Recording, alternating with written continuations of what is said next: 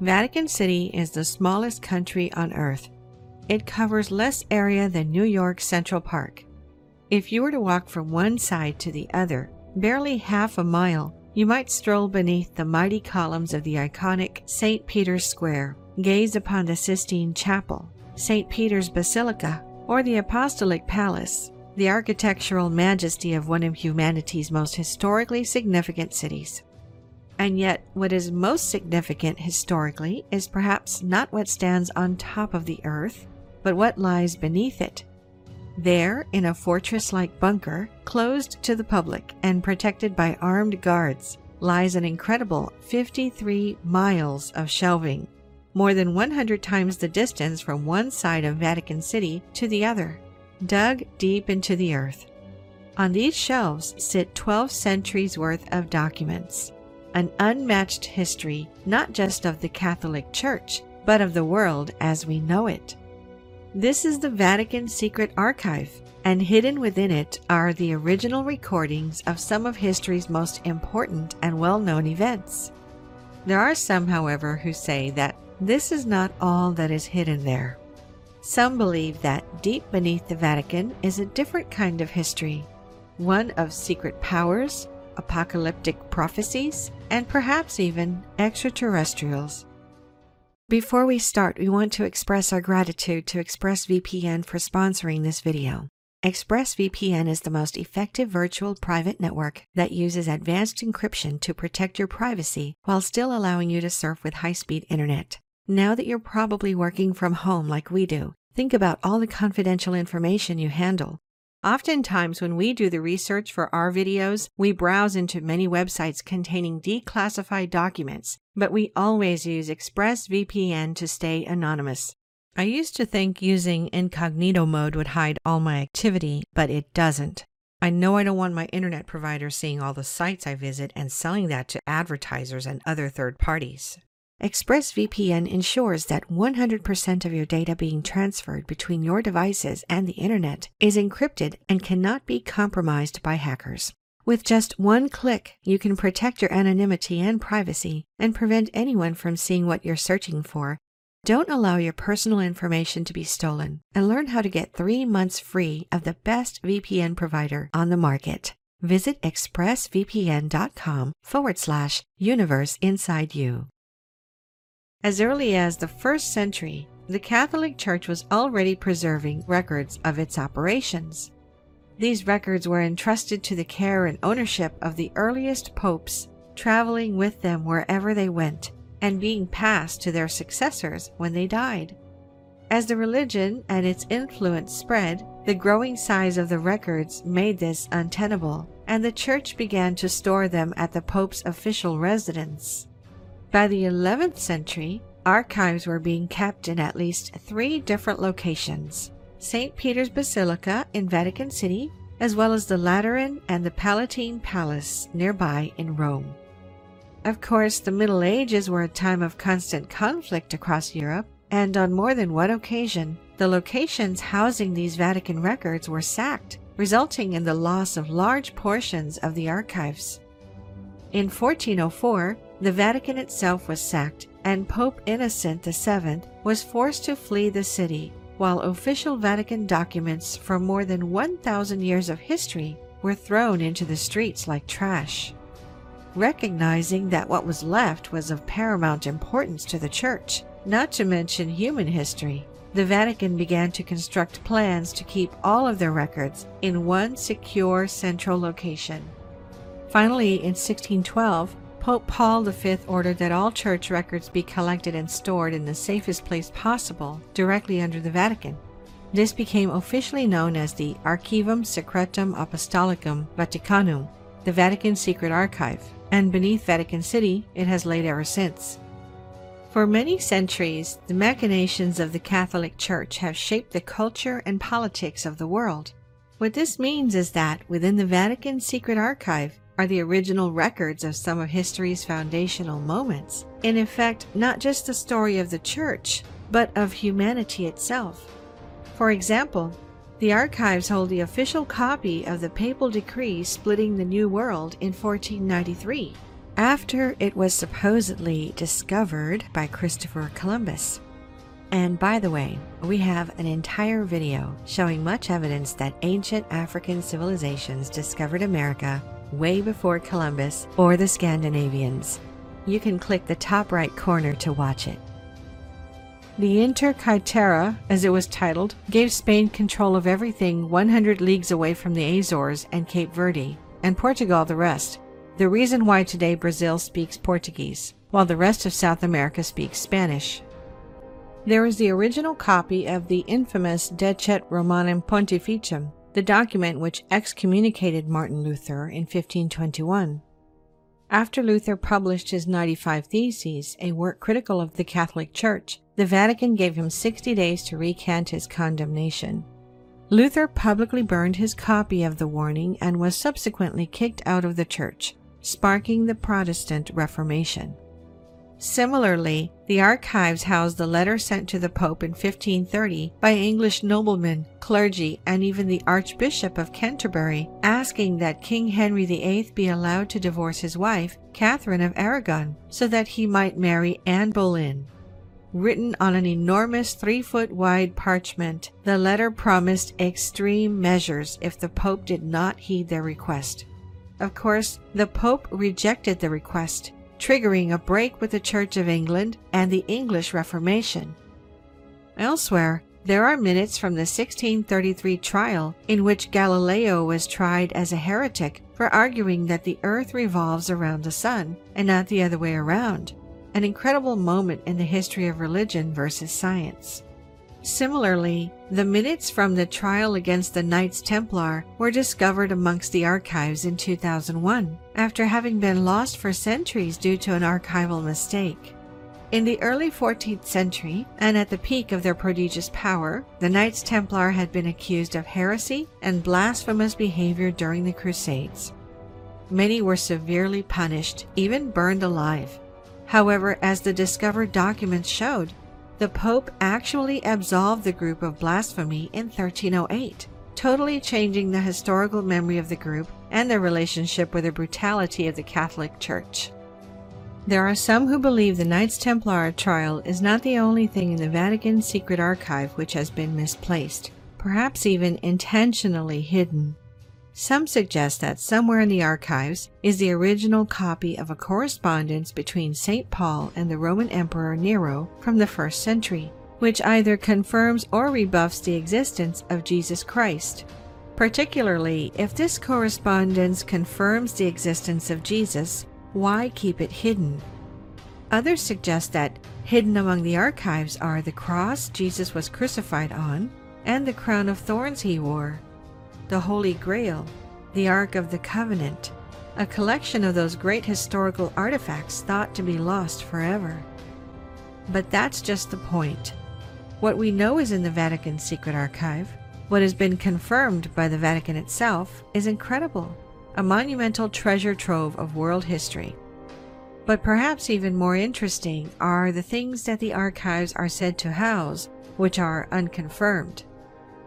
Skeptics say that the Vatican's secret archive is anything more than it seems. That is, anything more than the Vatican is willing to officially admit, are apt to point out that the secret part of the name actually comes from a mistranslation of the Latin word secretum, which in reality means something closer to private. These skeptics assert that the Vatican's secret archive does not imply mystery, but rather that it is simply the Vatican's private records, the same as would be kept by any organization or company. In fact, the Vatican itself was so eager to make this clear that in 2019 they officially changed the name from the Vatican Secret Archive to the Vatican Apostolic Archive. There is only one problem. Regardless of the name of the translation, the archives are a secret. Until 1881, none but the highest-level church officials had any access to the archives at all. That year, Pope Leo XIII opened the archives to select researchers, a policy which his successors have continued ever since. Except, you can't just walk in and start looking around. First, all entrants must be carefully accredited scholars. No journalists, students, or amateur historians allowed. Once accreditation is received and the scholars make it inside, past the armed guards, browsing is not permitted. Instead, researchers can request up to 3 folders per day. These folders are not cataloged or organized, so they could contain anything. This means it could be years before researchers stumble upon anything of note. Worse still, credentials must be renewed every 6 months and can be revoked by the church at any time, meaning that if a researcher did happen to stumble upon something earth-shattering, their access could be quickly revoked. That the Vatican holds their secrets tightly, there can be no doubt. In fact, they showed this blatantly for the world to see in 2020, not 1 year after they took secret out of the name. After considerable pressure from Jewish and human rights groups, the Vatican agreed to release documents pertaining to the reign of Pope Pius XII during the Second World War. Many had criticized Pope Pius for first failing to speak out against Mussolini's racial campaign, then failing to condemn the Holocaust as a whole, and perhaps even actively collaborating with Nazis. The question on everyone's mind was, as the Nazis were rounding up Rome's Jews, what was the Pope saying behind the scenes? Asserting that the Church is not afraid of history, the Vatican released a handful of documents related to Pope Pius. Unfortunately, it was far from the comprehensive collection they had promised. What they released looked more like a public image campaign than an attempt to bring history to light, leading to heavy and ultimately ignored criticism. And that's just it. When it comes to their archives, the Vatican guards their secrets closely, no matter the public pressure or what these secrets could mean for the world. Of course, this begs the question, what other secrets might they be hiding? In 1750, archaeologists discovered a mysterious book deep within the tomb of Solomon in Jerusalem.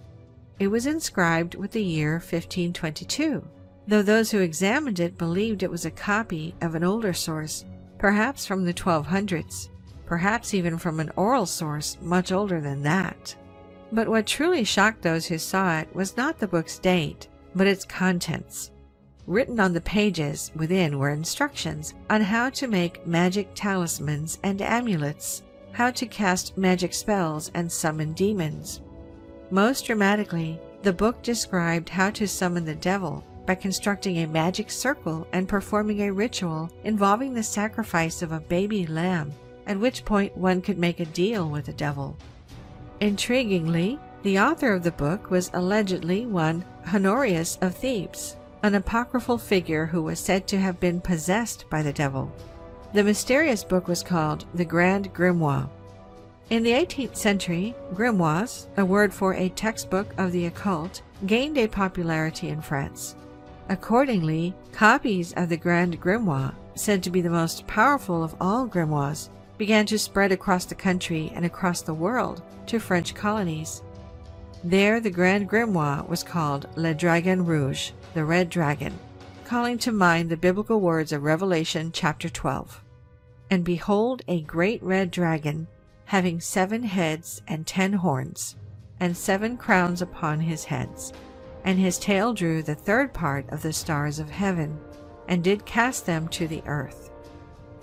Yet despite the alleged power of the Grand Grimoire and the many copies spread across the world, none reported having summoned the devil, and the book's popularity faded into memory. Perhaps then the conclusion is that the Grand Grimoire was nothing but a hoax. Some offer a different explanation. They say the Grand Grimoire is not a hoax, but rather the commercialized copies spread around the world represent an edited version of the work, its true power censored out, and that somewhere the original, unaltered copy remains. Except it's not somewhere. We know where the original copy of the Grand Grimoire is. That's right. According to the Vatican, it is stored in their secret archives. Could the Vatican really have access to a book of magic spells or even the ability to conjure the devil? And if so, what other powers might they have? In 1972, A bizarre headline appeared in an Italian magazine called La Domenica del Corriere. It read, "A machine that photographs the past has finally been invented." The article gave the account of a Catholic priest by the name of Father Pellegrino Ernetti, who asserted that hidden deep within the Vatican secret archives was a device which allowed its user to see and hear events from the past. Not a time machine which sent a person back in time, but rather a sort of time viewer which brought the past into the present. A device which could tune into specific events of the past and display them on a screen, like some sort of time-traveling television. The device was called the chronovisor, and with it, Ernetti asserted, he had been able to see the last days of the life of Jesus and other biblical moments, like the destruction of Sodom and Gomorrah and the creation of the Ten Commandments. Most astonishingly, the article included a photograph of the face of Jesus at the moment of crucifixion, which Ernetti had purportedly taken using the device, proof, it seemed, of the chronovisor's existence and function. We made a video on this topic, and you can click the link in the top right corner or in the comments to watch it. For a while, the article caused a stir in the religious and scientific communities before fading from memory, never confirmed but equally never disproven. Then, curiously, in 1988, the Vatican itself issued an official decree on the chronovisor in which it warned that anyone using an instrument of such characteristics would be excommunicated. Why, instead of denying the chronovisor's existence, would the Vatican instruct its followers not to use it? Could it be because the Vatican actually had the chronovisor device hidden away deep in its secret archives? But if not a window into the past, perhaps what is hidden in the Vatican secret archive is a look into the future. On May 13, 1981, Pope John Paul II was shot 4 times in an attempted assassination by a gunman in St. Peter's Square, at the heart of Vatican City. The Pope was badly wounded, suffering severe blood loss as he was rushed to the hospital. Yet, somewhat miraculously, he survived. As he recovered, he began to attribute his survival to Our Lady of Fatima, the Catholic title for the Virgin Mary, publicly stating, "One hand pulled the trigger and another hand guided the bullet." Once he was back on his feet, he even traveled to the city of Fatima to place the bullet which had passed through his chest into the crown of an image of the Virgin Mary, thanking her for her protection. Why would he do this? The answer lies in something that happened 64 years to the day before the assassination attempt. On May 13, 1917, 3 children in the city of Fatima, Portugal, received the first of numerous shared visions in which they were purportedly visited by the Virgin Mary. According to the children, the Virgin Mary revealed to them 3 secrets. These became known as the 3 Secrets of Fatima. At the time, the world outside of Fatima, embroiled in World War I, paid little attention to the Portuguese children and their story, and in fact, the supposed 3 secrets might have been forgotten altogether, if not for a local bishop. Remembering the story in 1941, the bishop got the last of the children still alive at that point, a nun named Sister Lucia, to write down the secrets in an official document. According to her words, the first secret had revealed to the children the suffering of the souls of the damned. Our Lady showed us a great sea of fire which seemed to be under the earth. Plunged in this fire were demons and souls in human form, like transparent burning embers, all blackened or burnished bronze, floating about in the conflagration, now raised into the air by the flames that issued from within themselves, together with great clouds of smoke, now falling back on every side like sparks in a huge fire, without weight or equilibrium, and amid shrieks and groans of pain and despair, which horrified us and made us tremble with fear. The second secret seemed even more prophetic. It predicted the end of World War I, still ongoing in 1917, but the start of an even worse war shortly after. As Sister Lucia wrote, "The war is going to end, but if people do not cease offending God, a worse one will break out during the pontificate of Pope Pius XI. When you see a night illuminated by an unknown light, know that this is the great sign given you by God. that he is about to punish the world for its crimes by means of war, famine, and persecutions of the Church and of the Holy Father. The good will be martyred. The Holy Father will have much to suffer. Various nations will be annihilated.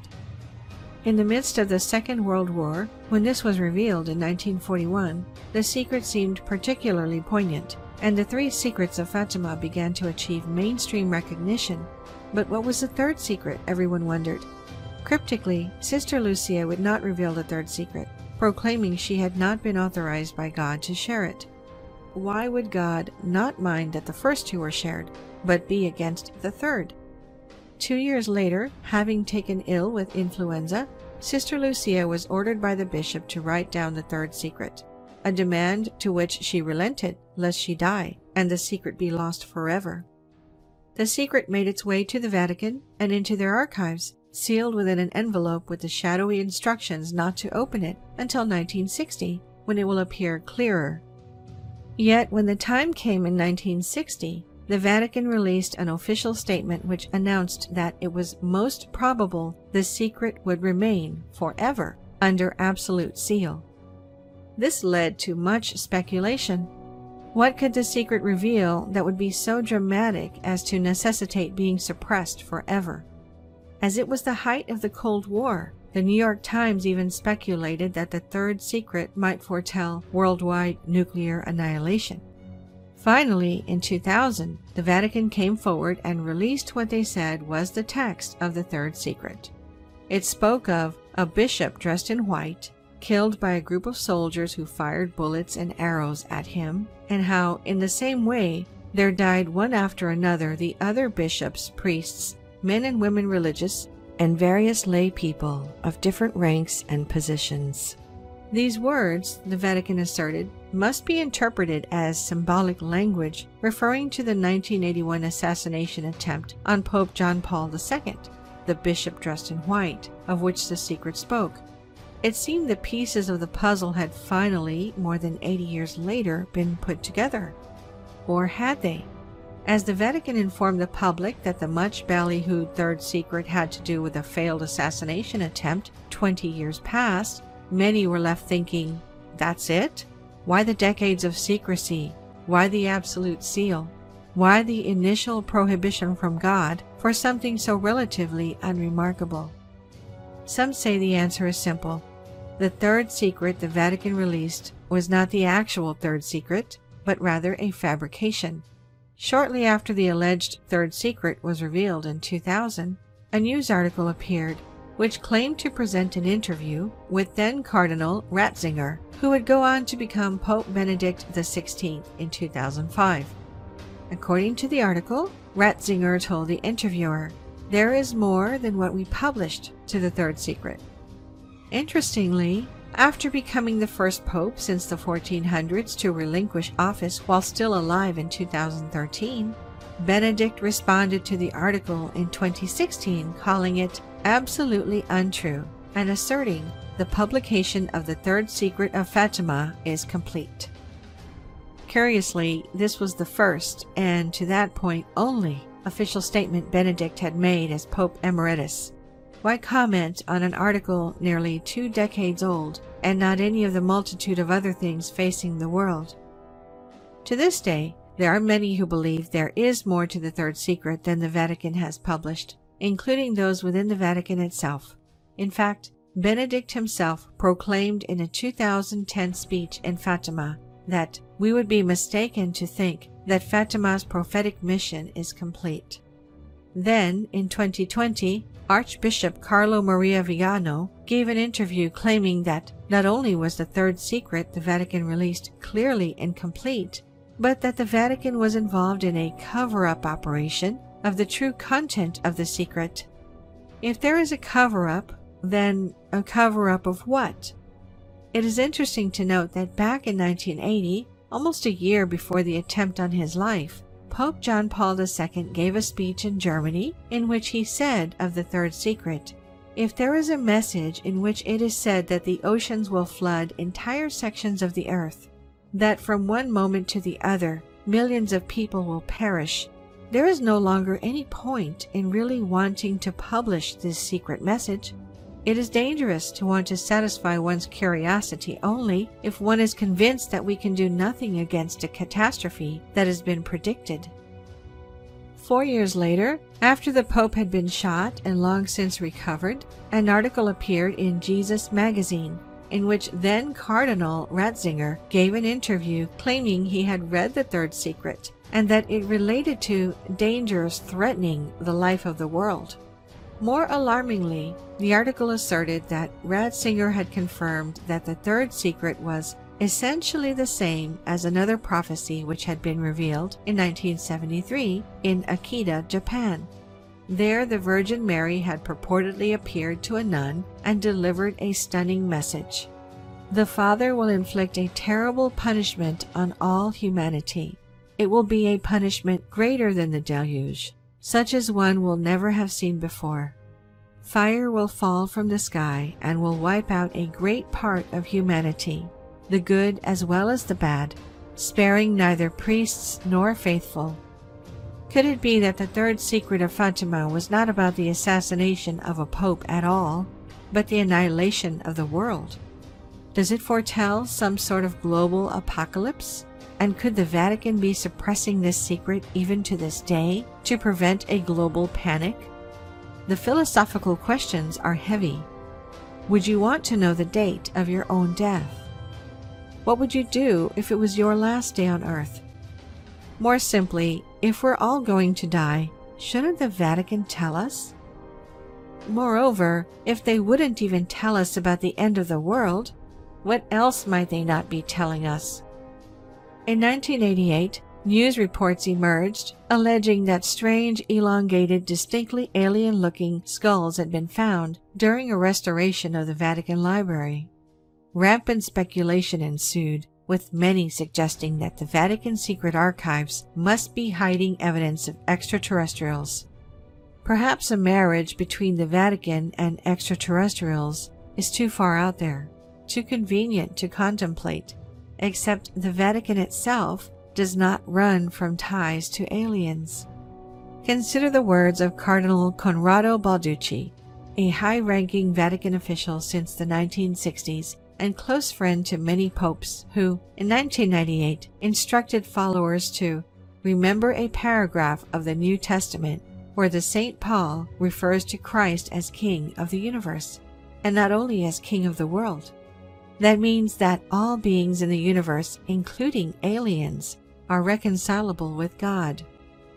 What might Balducci and the Vatican know about the universe that we don't? In 2009, the Vatican held its first International Astrobiology Conference, bringing together top scientists from around the world and Vatican astronomers to discuss extraterrestrial life. As legendary American astronaut Gordon Cooper, one of the original 7 people sent to space by the United States, asserted, "You want to know about UFOs and little green men? Contact the Vatican." In fact, even the current Pope, Pope Francis, has publicly declared that he would be willing to baptize aliens, asking rhetorically, "Who are we to close doors?" Far from closing doors, the Vatican freely seeks to open them. In Tucson, Arizona, the Vatican works with world governments and astrological associations to scour deep space for signs of extraterrestrial life using some of the most powerful telescopes on Earth at the Mount Graham International Observatory. Curiously, the instrument which powers the most formidable of the observatory's telescopes is known as the Large Binocular Telescope Near-Infrared Utility with Camera and Integral Field Unit for Extragalactic Research, or Lucifer for short. Yes, the Vatican is searching for aliens using a telescope named after the devil. So what does the Vatican know about aliens that we don't? About the devil, about the past and the future? Whatever it is most certainly housed deep within their impregnable secret archives. Thank you for watching. If you enjoyed the video, please hit the like button, and if you're new, hit subscribe and the bell next to it for future notifications.